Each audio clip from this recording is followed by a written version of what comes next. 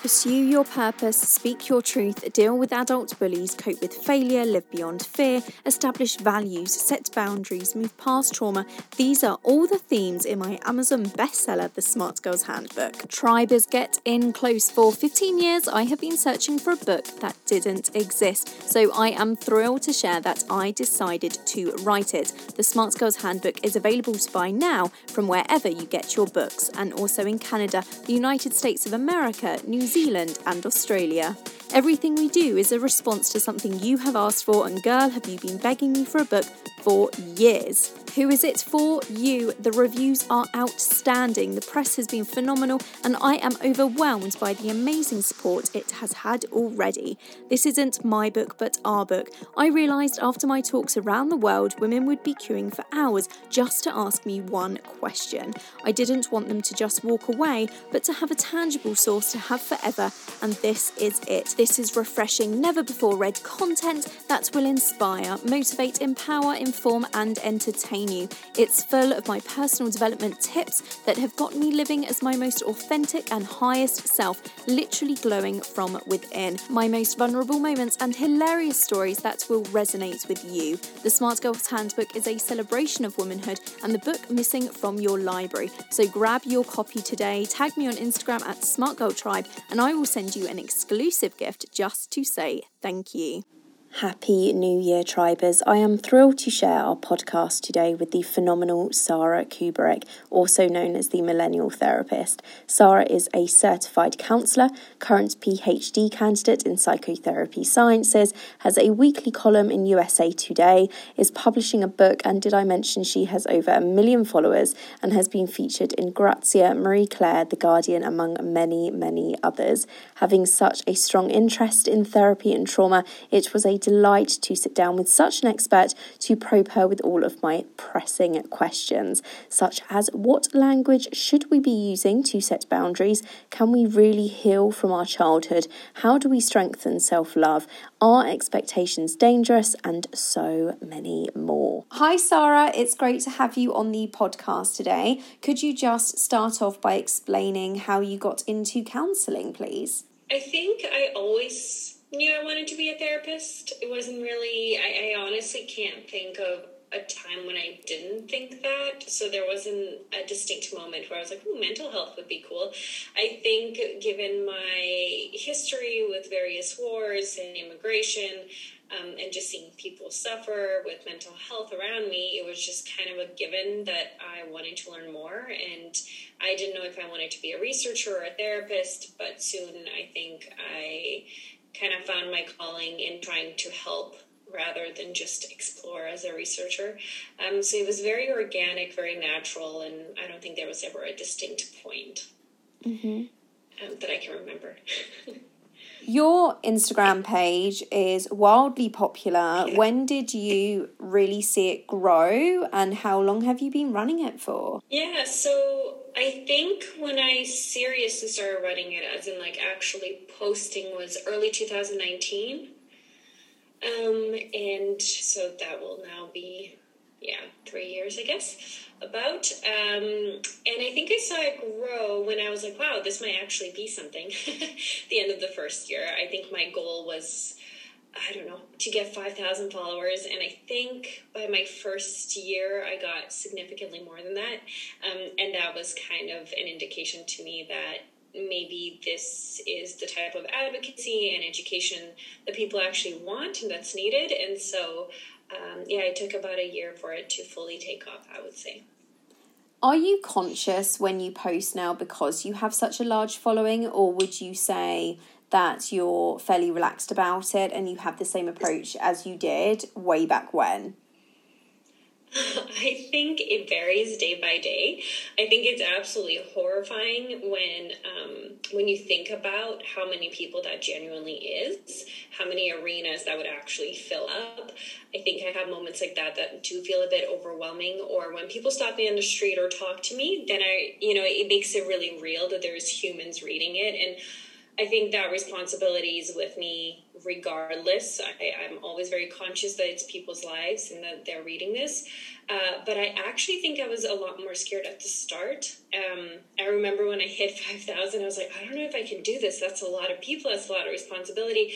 But almost as the bigger it gets, you kind of lose perspective a little bit, because 1 million, what does that even mean? I've never seen 1 million, 1 million people in front of me. So I think that actually kind of helps. And I, take it very seriously if I'm not feeling really comfortable or want to discuss my content with colleagues before I post it. I always do with other therapists. So I don't think I ever stopped being responsible, but I think the nervousness of it has dissipated over the years, just because, you get used to it, and the numbers just become numbers. You kind of lose track of what it means.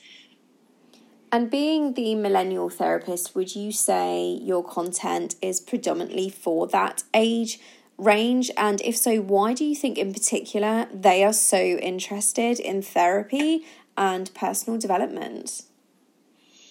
Yeah, so I call myself the millennial therapist because I was a millennial. I didn't necessarily predict that millennials would like my content. And, I do have predominantly a millennial following, which is really great because then we share so many experiences together. I'm a therapist, but I also know exactly what it's like to be in your age range and to have, similar obstacles. And why do I think millennials... I think there's a big shift. I think millennials shifted a lot of things. Technology is one of them. I think mental health awareness is another. I think a lot of people were suffering, and I think it was time to speak up. And I'm not really sure why we as a generation were the ones to do it, but I think most of us weren't raised in a way that promoted mental health per se. It's not like our parents had us out and always talked about our feelings and our needs and how to articulate boundaries. And so I think maybe it was something that we were lacking and that we really wanted. Maybe we didn't want to repeat patterns that our parents had. It can be so many reasons, but again, I always stay away from giving answers for the population of millennials because I don't know. And I can't represent what everyone says, but I think it was just a natural movement, and it's something that spiraled in a good way. I completely understand that. And being an expert in this field, what do you think, Sarah, is a topic we should be exploring more? For instance, the inner child, navigating that's always a great place to start, but is there anything for you that springs to mind? I think as millennials, we also need to be careful not to pathologize absolutely everything.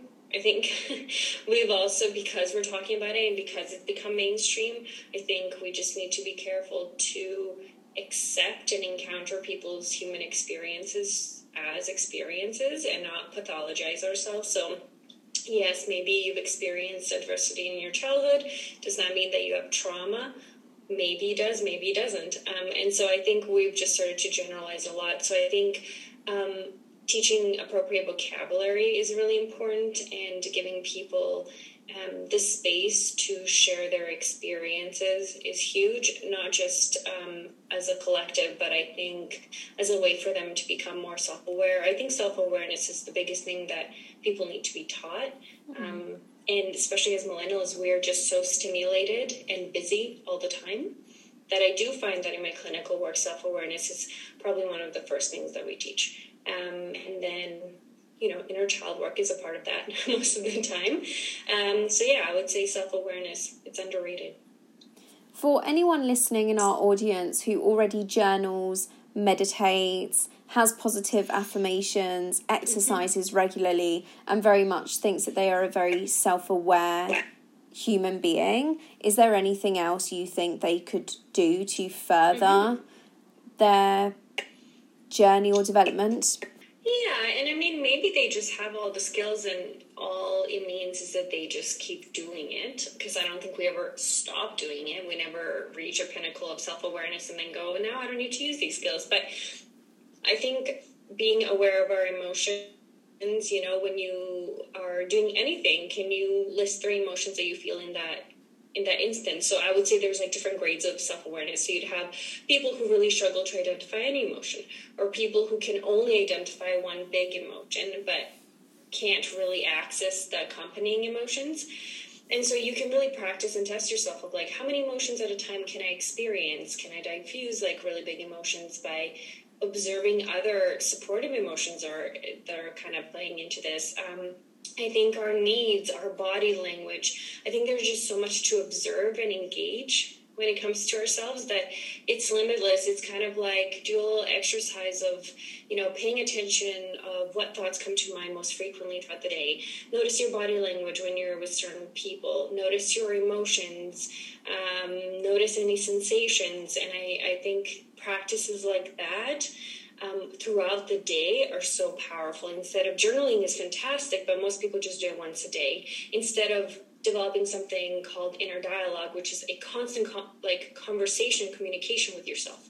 And so I think once that becomes a habit, that's super powerful. That's ongoing self-awareness as much as possible throughout the day. I love that. And becoming adults, do you think that we can really heal from our childhoods, or do you think any childhood, not even trauma, but experience or any emotions that we've picked up maybe from our parents, how they go into situations that then have almost rubbed off on us, do you think that we can really heal from all of that, or are those experiences and approaches and attitudes always going to be there? It's a great question, and I think the answer is also, what do you consider healing, right? For me, healing doesn't mean that you don't experience any pain, that you don't think about it ever, that it doesn't impact your worldview necessarily. I think healing for me is changing your relationship to your past. So rather it identifying you, consuming you, is there something, maybe you can take a lesson from it, maybe it can heighten your awareness, your resilience, your compassion. So I think really for me, healing is accepting and being aware of the painful past and the beautiful past, or whatever it is, but then also just changing your attitude and your relationship to that past. So do I think people can heal? Yes, with that definition. Do I think people can heal and never again experience that pain or not let it impact them in any way in their present moment? No, probably not. Mm-hmm. No, I understand. And one thing that we all struggle with as we get older is self-love. So what would you say is self-love, Sarah, and how can we really strengthen it? I think self-love it's acknowledging your value, and I think it's twofold. So one is acknowledgement, and one is the way you treat yourself. When you love somebody, you need to treat them a certain way for that to be depicted, to be presented to them. So someone can say, I really love you, and then if they swear at you, yell at you, don't show up on time, ignore you, you're not going to really feel the love. And I think it's the same for us. We can, repeat all the affirmations in the world that we love ourselves, but we also need to prove to ourselves that that's true. So that's treating ourselves with respect, setting those boundaries, checking in, prioritizing our needs when we need to prioritize those needs. And so I think self-love is an action. And I think that's the component that we sometimes miss out. We think that self-love is doing nice things for us, which it totally is. But self-love is also doing the really hard stuff that just needs to get done, like making those difficult decisions, having those awkward conversations. That's a way we can really show ourselves that we love who we are and that we respect who we are.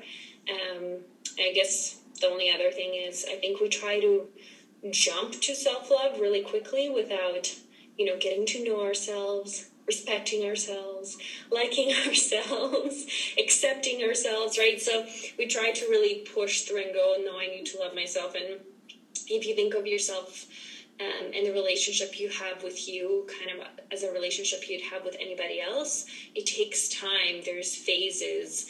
There needs to be an establishment of trust and understanding before you can grow into love. And I think that's the same with us. What are some primary questions then we should be asking ourselves to deepen our self-help or self-love journey? I guess two questions that just come to mind is, who am I? Because you want to love someone and you want to help someone, but you can't do that unless you know who they are. So it's really important to know who you're loving, who you're helping. And then I think the second question would be, what do I need? And this is such a powerful, simple but powerful question to ask yourself throughout. And so if you're on a journey, constantly seeing what your needs are is so important, because, you know, we talk about, well, you talked about inner child stuff, which I think plays out so often. And what I notice the most is emotional neglect within inner child wounds. And that's our emotional needs not being met. And as adults, we usually don't meet our own emotional needs, or we parent ourselves the way that our parents parented us. So we need to change your parenting style. And part of that is being attuned and asking ourselves, okay, are your emotional needs being met? Or, you know, of course, physical needs and spiritual needs and whatever needs that you have. But I think emotional is something that often gets neglected. So I think constantly asking yourself, like, what do I need in this moment? And having a couple categories, a checklist can be super helpful. So going through this question then, who am I, which is probably one of the most daunting questions a human could possibly ask themselves. If someone were to say to me, Scarlett, who are you? I would reply, off the top of my head, I would like to think of myself as a very kind-hearted, self-aware, ambitious Aries. That's probably how I would sum myself up. Love it. Is that the kind of answer you would hope for as a therapist, or do you think there are some issues I need to unpack there? I love it. So actually, I'm coming out with a book that will be addressing this question, which I think is because it's so daunting for people. It's, I think, one of the biggest questions and probably one of the most universal questions. No, I do not see any red flags with your answer. I think that question can just become really vast. I think that when we talk about our sense of self, we also need to talk about our sense of morality. So what are your values? What do you stand for? What are your morals? What are your ethics? Yes, we can talk about personality traits. And it's a lot of, who do you show up as? So saying I am something, it doesn't necessarily correlate to actually being it. Carl Jung talks about that all the time. I think it was I think he said, like, we're not who we say we are what we do, essentially. So just really trying to emphasize the point of, like, our actions would tell us a lot about who we actually are, not just who we want to become. And then you also get to decide who you are. So if you tell me that you're a warm-hearted whatever and there is no actions to the contrary, you get to decide that, and I get to accept that. And so that's kind of cool, too. When you say the next question would be, what do I need? Would you be able to give some examples? Because what would spring to my mind is, I think the majority of people would reply to that and say love, that they need love. They need to feel appreciated because we're all humans. And I think we all crave that to some degree, whether that be from a place or a friend, you know, a person, our career. So what are some other things that you would want to hear from people when they're trying to answer that question? What do they need? I think you can maybe break it down into categories so that can help. Like, what do I need in this moment immediately? What do I need physically? What do I need physically, being like, I need to pee, I need to drink water, I need to eat, I need a hug, whatever.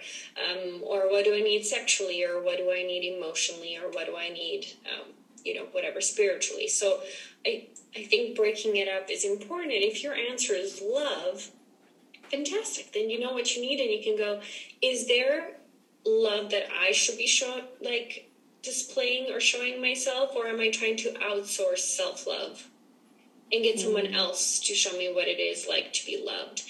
I do not think the self-love can replace love from others. So I would not be like, you just need to love yourself and that's it. No, I don't think that's accurate. I think we need both. We just need to be really careful that if our need for love gets so strong and kind of obsessive, chances are that we're trying to outsource all the love and make it external, and so we're feeling really starved. So seeing if there is kind of wiggle room of, like, am I not showing myself self-love to the degree to which I can, and now I'm really externally focused, more so than probably necessary for me right now. I don't know if that answers your question. I think that's a really good... a tangent.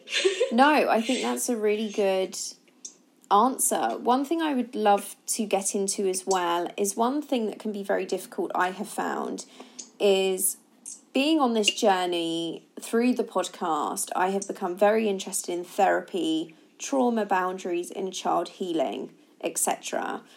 So much so that I have done a lot of work myself. One thing that I have picked up on is it's really hard to communicate what you need with others. Even in a moment, if I'm feeling hurt or pain and I need reassurance from somebody else, or I even need a physical need, like a hug, for example, I can't bring myself to say to maybe a partner or someone I'm dating or even a family member, this is what I need. I find it hard to communicate that because they could think I'm quite strange just for announcing in the moment what I need. So is there a way around that, or do you have to give people the space to respond to you how they want to respond to you, rather than you almost project your needs onto them and demand them from them? Is that quite a complicated question? No, I love that. That's so good. I mean, what you're expressing here it sounds like fear of vulnerability, because vulnerability always comes with risk, that the people will be off-put or unpleasantly surprised, or they might reject your request. Mm-hmm. And so I'm not sure if you're asking there's a gentler way to do it. I think being direct is really great. I think maybe telling them, hey, right now I'm actually trying to work on having my needs met. So maybe once in a while you're going to hear something that sounds super explicit, such as, I really need a hug right now, or can you call me? I need to talk. And I just want to kind of give you a heads up of why I'm speaking to you so directly, if that wasn't part of kind of the dialogue that you were having with that person. So you can always kind of prep them if you want to. But I love what you said of offering that person the space to decide how they want to respond to you. And I think you're changing the dynamic. And so you need to also be gracious and compassionate and a bit patient of how they're going to now engage with the new dynamic. And people that refuse to, for example, fulfill your needs, and that becomes a pattern, then that can be an indication that maybe they're not the right fit or someone that should be serving that purpose in your life at this time. And another thing that If I didn't answer your question fully, let me know.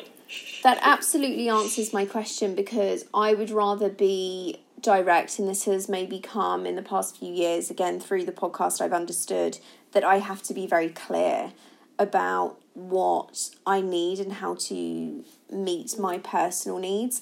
But then being on the receiving end, one thing that can be quite hard that I've found through friends is I've never had anybody say to me, Scarlett, you know what, I have this boundary, this relationship's crossing this boundary. I've never actually had a conversation with a friend. No one's come to me and said, I'm setting this boundary with you. But I have heard from friends who have spoken to other friends who have needed to set a boundary with them. And I would like to know, as friends or even as partners, what is the best way to respond to somebody saying, hey, I need to set this boundary? Because it can very often, when you hear that, it can come across as quite selfish. Someone saying to you, look, I'm putting my need first.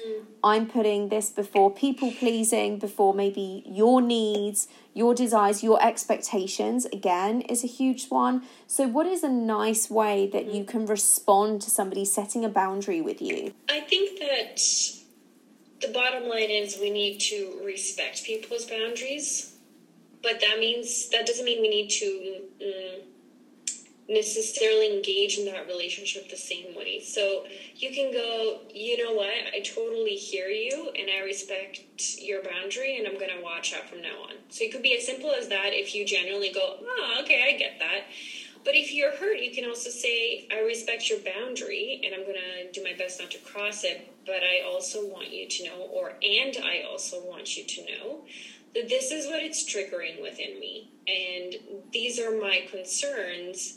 And maybe, depending how close you are to the person, you can say, if you feel comfortable, I would love to hear a bit more of maybe your explanation or how you got to this point. I know we're always like, you don't owe anyone an explanation.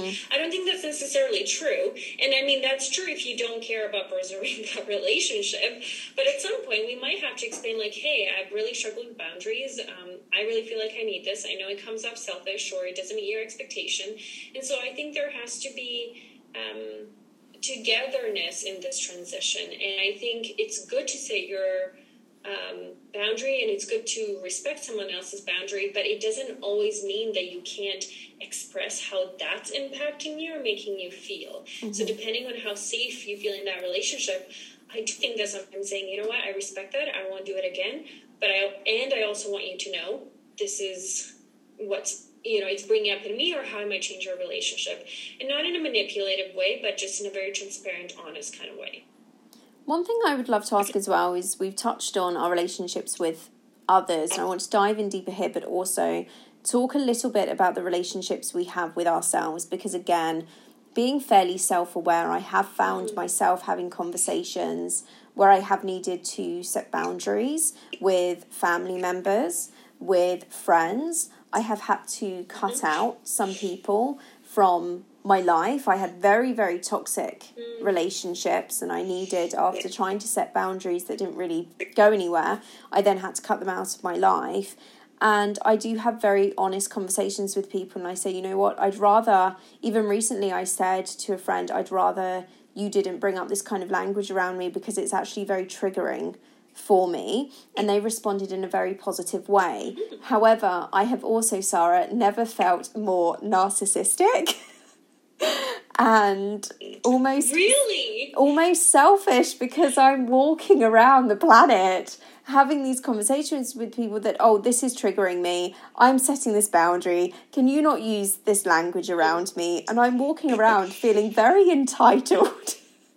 And I would love your expert advice on how you manage that, because equally on the flip side, I'm constantly told how much of a people pleaser I am and how giving I am. And I do have fairly loose boundaries, which is a problem. But even setting the tiniest of boundary, I'm feeling very much. And I do think it goes back, it really comes down to being a woman, maybe more so than a man, being a people pleaser, wanting to please everyone, etc. So do you have any advice for any women out there who are similar to me, where we are still people pleasers and we are giving as much as we can, but even when we take the tiniest of crumbs for ourselves, we then feel awful and very narcissistic? Oh, totally. And sometimes we get, can I say shit? Of course. Shit for it. So, and I think it's because society wasn't built for healthy boundaries. Like it wasn't built for equality for women. We live in a society that's not necessarily promoting your mental health or your boundary setting or your healing journey. I'd love to not be so cynical, but I think it's the way our society functions is quite the opposite. And it's really, really hard to subdue or control a woman who stands up for herself. And that's not, let's take away gender. It's really difficult to do that to any person that sees their own value and worth and stands up for themselves. And that's really problematic for a society.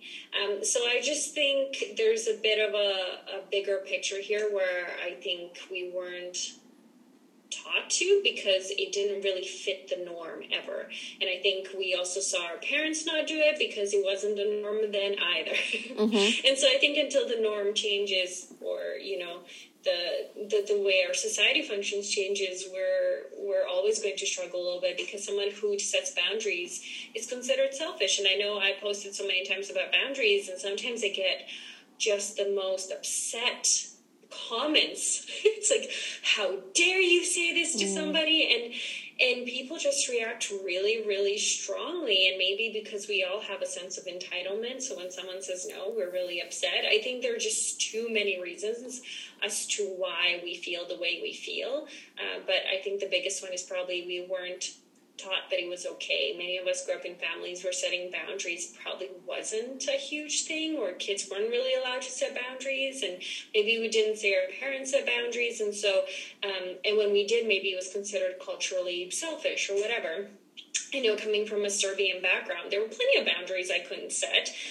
A, because I was a woman, very explicitly, but also because they were considered selfish and not, proper. And I look at that and I go, okay, so I think we all have a journey of kind of discovering where this narrative around boundaries comes from, and living in the discomfort of doing something very different and probably something that's not accepted by everybody.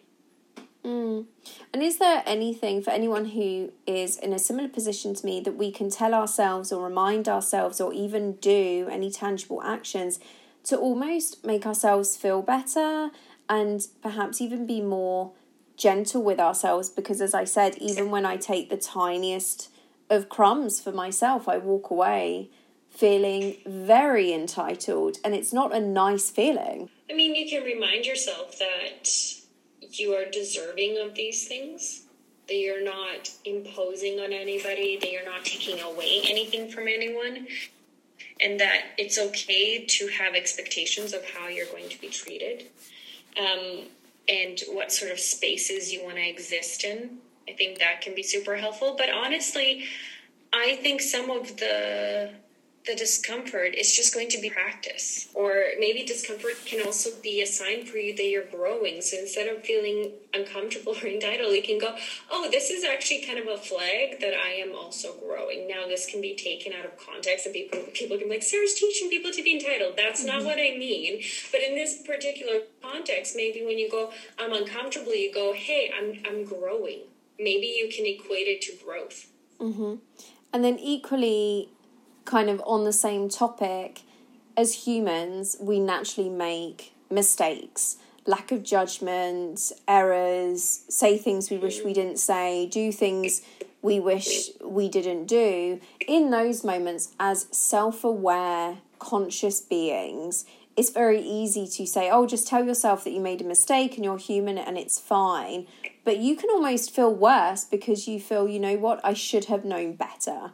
So in those moments, what can we say to ourselves, or equally, what can we do then to make ourselves feel better? Again, it depends what you mean by feel better. Sometimes we have to acknowledge that we really screwed up and forgive ourselves for that, and accept the humanity of that, and understand that we're not going to feel better for a little while, because when you screw up, that's just a natural consequence of not immediately feeling better. So there's a bit of that acceptance, but I think it's also acknowledging that with the knowledge you had then, that's the best you could do.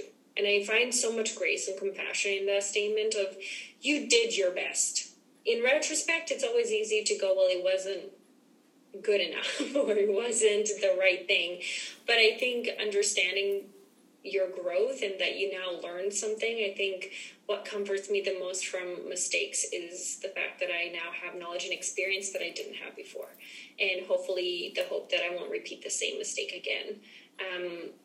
And as you say, you can say I'm human, and maybe that'll work for you, maybe that won't, but just understanding that you took something really valuable can sometimes help you kind of keep going instead of dwelling in the mistake itself.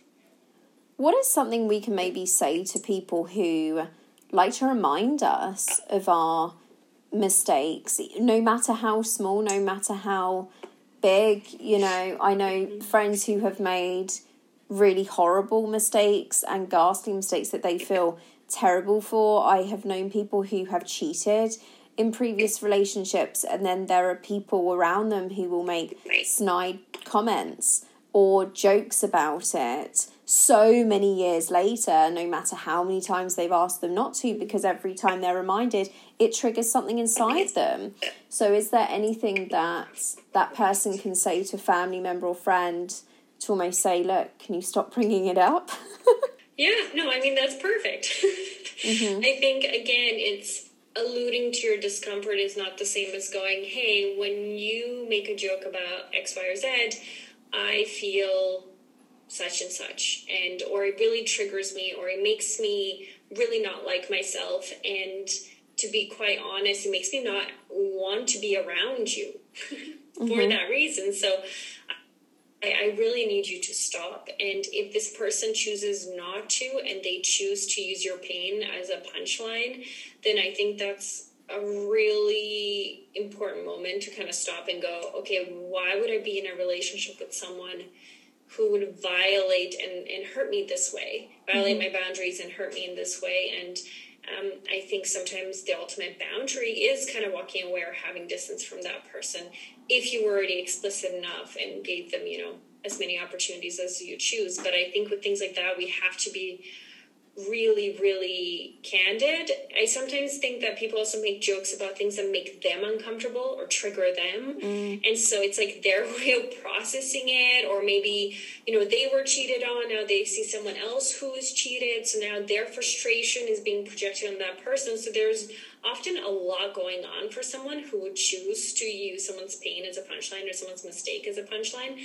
But that's not really, your problem. All you can do is maybe bring it to their awareness that they're doing it. They might not be aware. Set a boundary and then take it from there. And if it doesn't change and it still hurts you, maybe your next boundary is just kind of stepping back.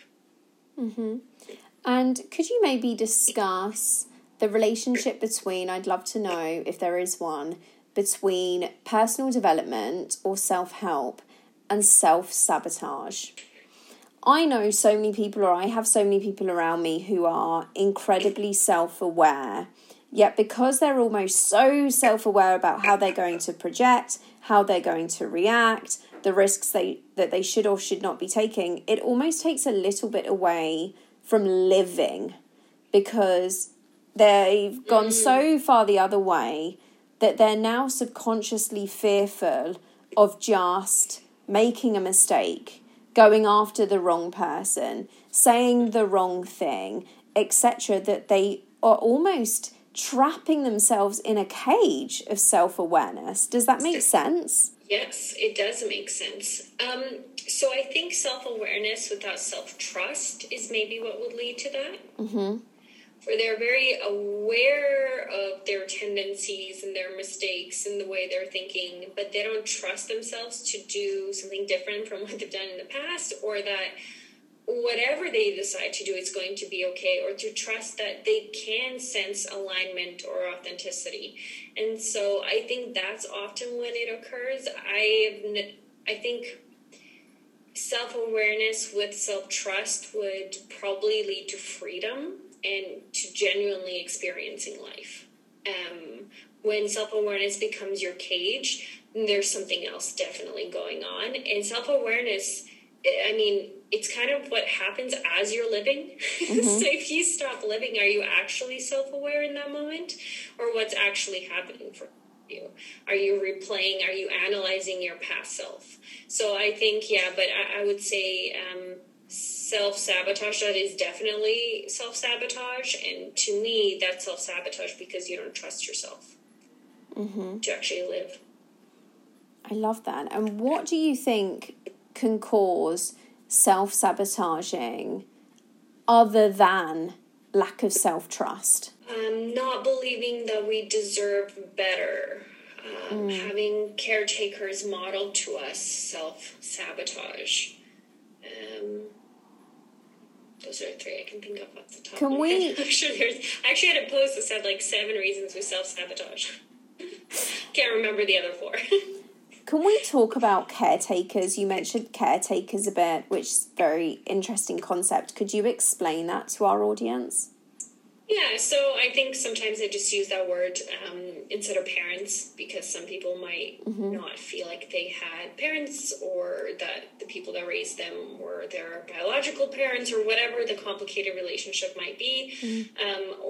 So I just use caretakers to imply anyone who raised us or developmentally was around us during that time, who modeled behaviors to us, who gave us rules and expectations and standards as kids as we were developing. So that's kind of what I meant by caretakers. As we go on through our self-healing, self-development or personal development journey, do you think our intuition gets stronger, Or do you think sometimes there's a possibility that we start ignoring our intuition because we're trying to overanalyze what we should be doing, the boundary we should be setting, the expectation we should be managing, etc., etc.? Or do you think naturally, actually, 100% of the time, as you heal, your intuition is going to get a lot stronger? I would see healing as a lifestyle. I think it's fluid. It's a lifestyle. It's you, as you heal, your intuition gets stronger. You start to trust yourself more. It doesn't mean that you won't analyze, but I think people who are still trapped in the analysis part of it might be struggling from anxiety, might be struggling from other things. So I feel like if you are someone who is really caught up in being scared to do the wrong thing, or your intuition takes a back seat to the analyzing of like, am I doing all the right things when it comes to mental health? Like, am I checking all the boxes? Then I would say maybe there's something else that you haven't looked at. I don't think mental health is a checkbox, and I don't think there's a bunch of checklists, and I don't think there's necessarily a wrong and a right way to live your life. I think it's experiencing it. It's being honest with yourself as you experience it. It's doing the things that you believe will nurture you. Why are you setting a boundary? Is it because you learned about boundaries and now you're setting a boundary? Or ultimately, is it because you knew you wanted to treat yourself a certain way or experience something or not experience something, and so it just came out as an extension of who you are? Mm-hmm. So I think as we start to kind of integrate these concepts, they become more free-flowing, and they become more instinctual, they become more habitual, in a good way, so that we're not constantly like pausing there and being like, I'm not saying we should ever not have any awareness and just fly with it, but I do think that part, it's kind of like when you're first riding a bike, you're very conscious of like having your balance and then left and then right and then what's happening with your handlebars.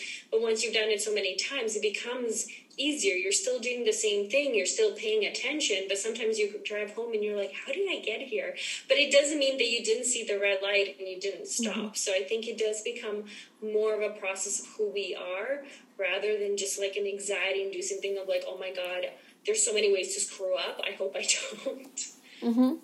No, I understand that. And do you think we should always follow our intuition? And the reason why I bring this up is because for a lot of healers, they go on this healing journey, they get the therapy, they understand, they do all of the work, and they have all of the feels, and then they have to make some big decisions.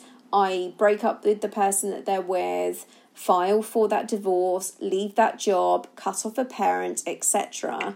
There is going to be a big part of you that thinks, you know what, I may have done all of the healing, but that is so going to fundamentally hurt somebody else. It might not be the right thing to do. Do you think even in those, if you've got to the point where you have kind of done a 360 or had a 360 experience on this healing journey, do you think you should just always follow your intuition because you fundamentally know what's best for you? Or do you think even sometimes you have to put situations before your healing process? Okay, so there's multiple things I can say about that. One, context always matters.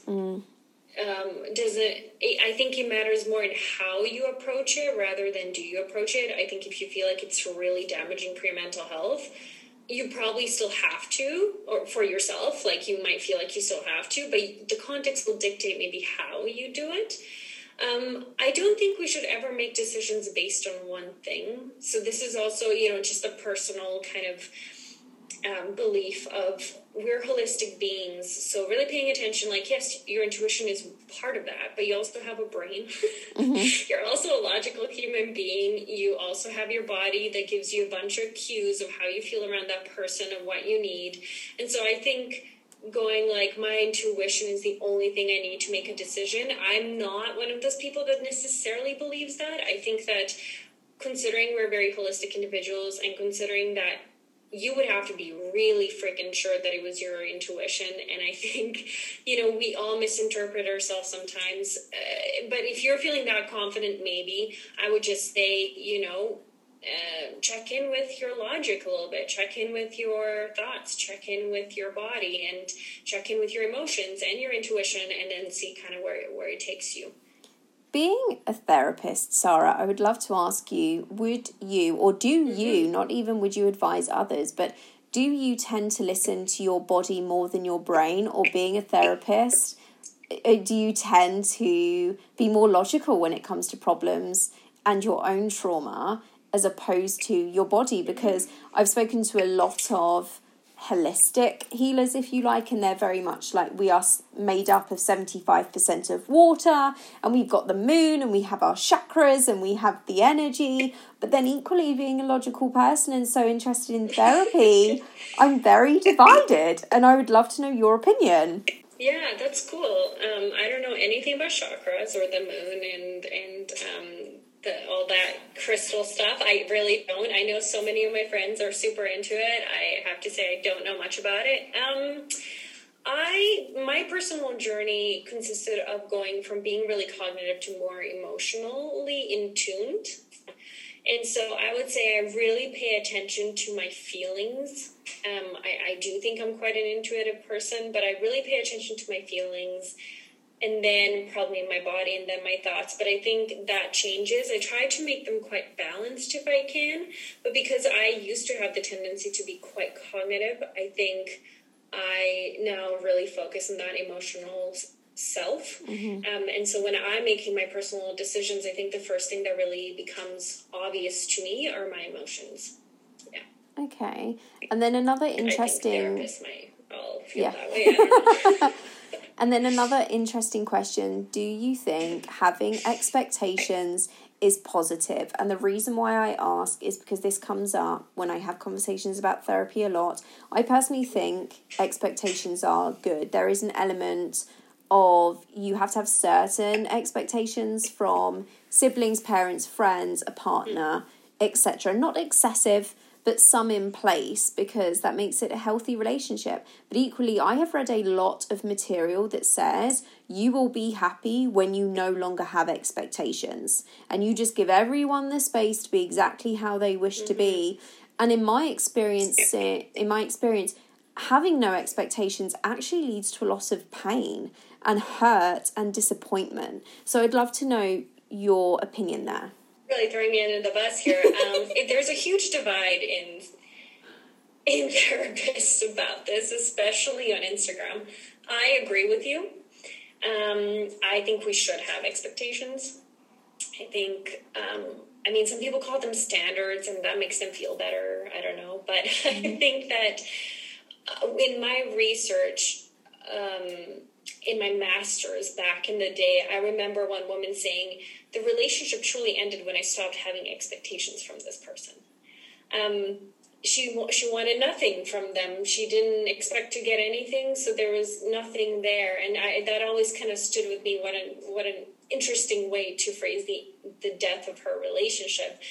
I think these expectations need to be realistic. These expectations are not meant to control, mold, make this person be everything you need them to be. But I think expecting how you want to be treated, or expecting how the dynamic of the relationships you want to be in, is good.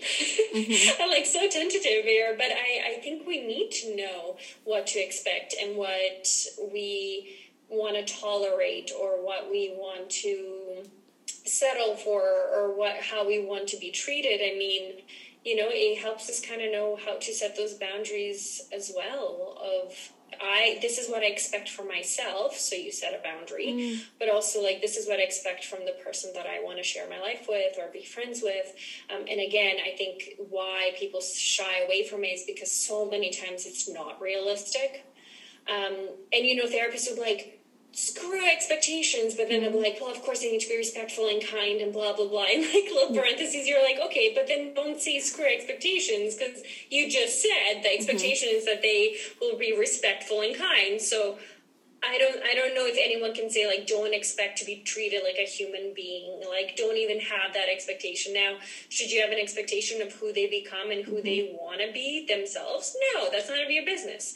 But do you get to expect how you're treated? And I think you should have some standards. That's just my personal opinion that I might get some emails for after this podcast. because we have talked about ourselves in relationship with others, friends, family members, and with partners, I would love to know some healthy expectations you would say for our audience that they can set with their partners. If someone was listening to this and they thought, you know what, I have been living thinking expectations are bad, I want to set some healthy expectations. Could you just throw in a couple of examples, please? Okay. I expect people to treat me with respect. I expect people to honor my boundaries. Mm-hmm. Maybe that's a really good cop-out answer of I expect people to respect my boundaries. Mm-hmm. Because that's an extension of who I am. That's the blueprint for the relationship. That's how I'm going to keep myself safe and honor these relationships. And so that's kind of what I expect from the other person. Some people feel comfortable saying I expect honesty. I think that's a good one.